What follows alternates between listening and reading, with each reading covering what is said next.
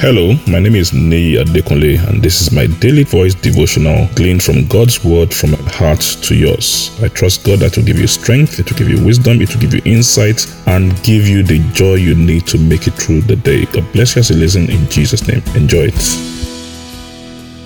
A beautiful Monday to you in the name of Jesus. We thank God for another day and another week.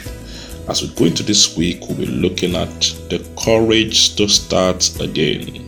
Courage to start again. If you've ever attempted anything before, a project, a business, a relationship, something big and something important to you, and it fell through, it didn't go well, you understand that getting up again, starting again can be a Herculean task. It's extremely difficult, it's extremely challenging, but it seems God expects us to be able to fall down and rise up again. It seems that God has just, especially since the fall. Now, why did I say that? Let's read in Proverbs 24 and verse 16. Proverbs 24 verse 16 in the New Living Translation. It says, "The godly man may trip 7 times, but he will get up again." I'll take that again. "The godly man may trip or fall 7 times, but he'll get up again. But one disaster or one fall is enough to overthrow the wicked."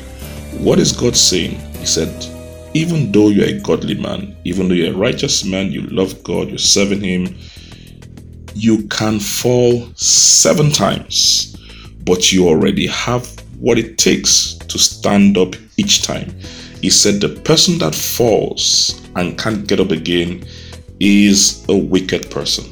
So God believes that there is something in you that can help you stand up each time you fall and keep going and going and going.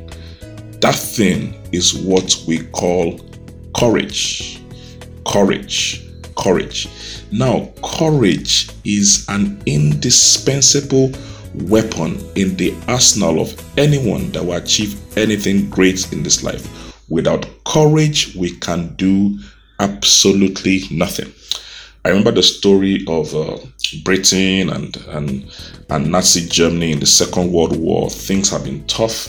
Hitler had ravaged most of Europe, and the British embassy, the British Empire was standing strong, but they were facing a lot of things on different sides.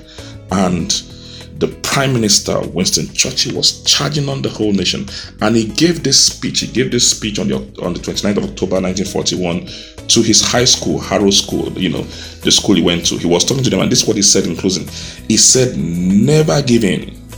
Never, never, never, never. In nothing, great or small, large or petty, never give in except to conviction of honor and good sense." Wow. That is like something taken from scripture. God does not want you to give in. No matter how you small, no matter how you fall, He said, large or small, petty or great, He said, no matter what, never give in. Never give in. Never give in except to your conviction of honor and good sense. And guess what? If God's word is your conviction, if God's word is where you get your sense from, then guess what? There is nothing on earth you have to give up to.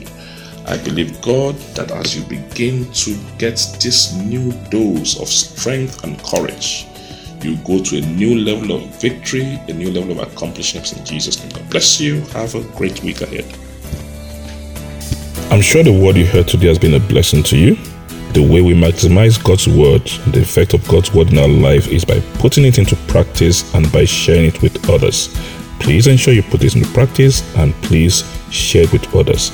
And I trust God that the full benefit of the word will be seen in your life in Jesus' name. Thank you very much and have a wonderful day.